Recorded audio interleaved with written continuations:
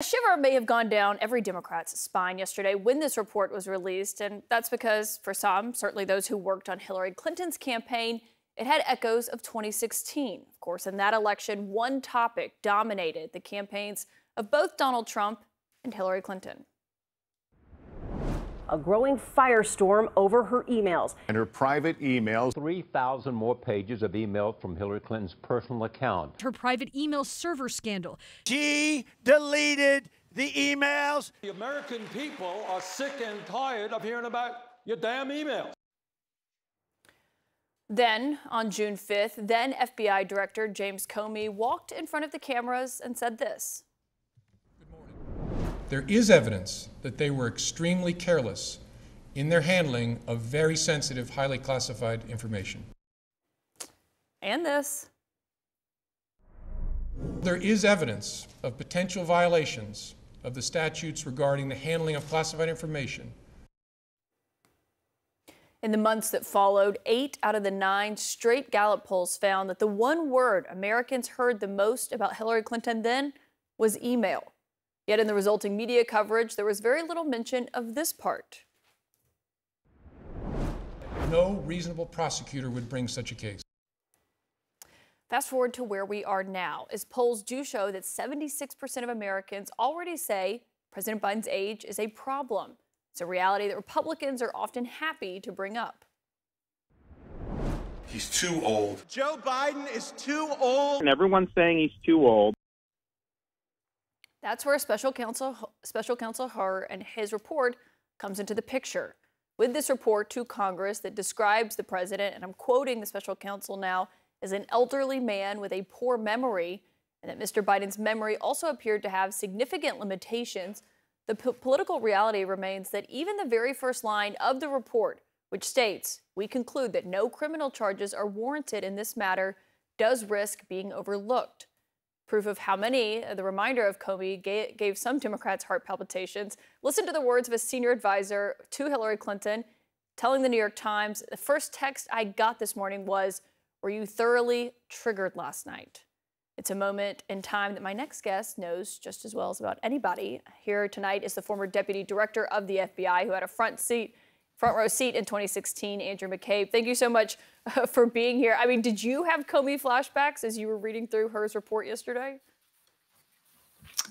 Yeah, I did. I mean, there's some nauseating similarities to that situation from July 5th, 2016, and to what we saw in the report yesterday.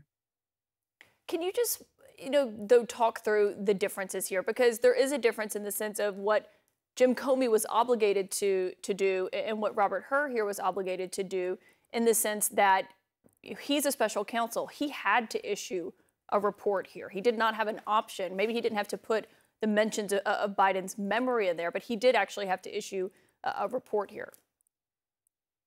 Sure. So that's exactly right. So the regulations that govern the conduct and the appointment of special counsels require that at the end of the investigation, the special counsel must submit a report to the attorney general, and it's got to explain what he found and why he is either pursuing or declining charges. And to be clear, Rob Hur's report checks those boxes. It in great detail lays out what he found and of course, why he's not pursuing charges. The difference with the situation with Jim Comey, Jim was not a special counsel. He was not under any sort of obligation, certainly not under an obligation to make a public statement about what we thought of the investigation we had conducted into the emails. Jim felt that it was important and necessary for the public to understand, for us to be transparent about what we found and what we thought about the case, because the case had been so public since its inception. The public knew about the investigation before we ever even got it from the Inspector General of the intelligence community. So there was so much anticipation that Jim felt that there was no one in a better position than us. We had done the investigation, and we should go out and tell the public what our conclusion was. And I think that was, those are questionable decisions. I think where we stepped far over the line and made a mistake was in Jim's rhetoric, clearly criticizing Hillary Clinton, but of course not recommending that she be charged. the use of those terms was very likely a violation of DOJ policy that says you don't say bad things about someone who you're not going to charge. So you think what Comey did as that day, you think he was wrong? I do. And that's not an easy thing for me to conclude, because I was worked very closely with Jim. I was on that team. I reviewed his remarks before he made them.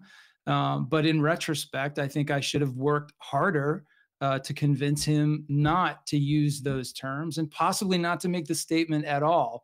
Nevertheless, it is what it is. Jim made the decision to go forward in the way he did. And I think that the effect of that statement, I mean, he used to say how great of an effect it had on the election. There's no question it was not positive for Secretary Clinton.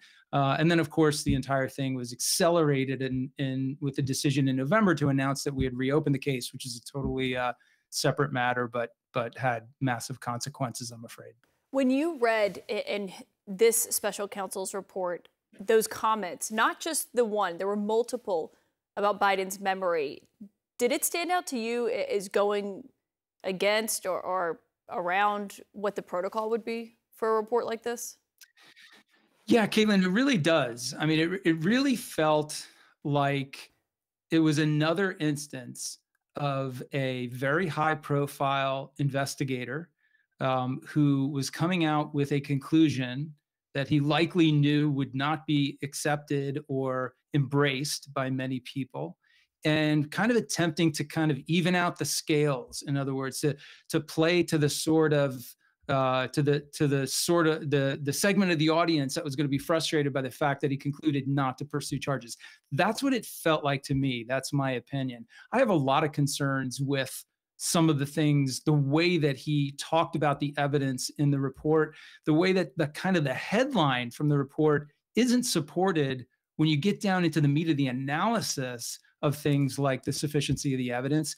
It's I have all kinds of questions why, in several places he says that President Biden willfully retained national defense information, and then goes on to say after page 200 that there is insufficient evidence to support that conclusion, and that's why he wasn't pursuing charges. So there's a lot of inconsistencies in the report that I think are ultimately damaging to the subject. Yeah, he said at one point that if you were trying to really keep documents, you wouldn't necessarily put them in a box in your garage next to all kinds of trash or things you're throwing out. Andrew McCabe, obviously you're the perfect voice on this. Thank you so much for joining tonight. Thanks, Caitlin.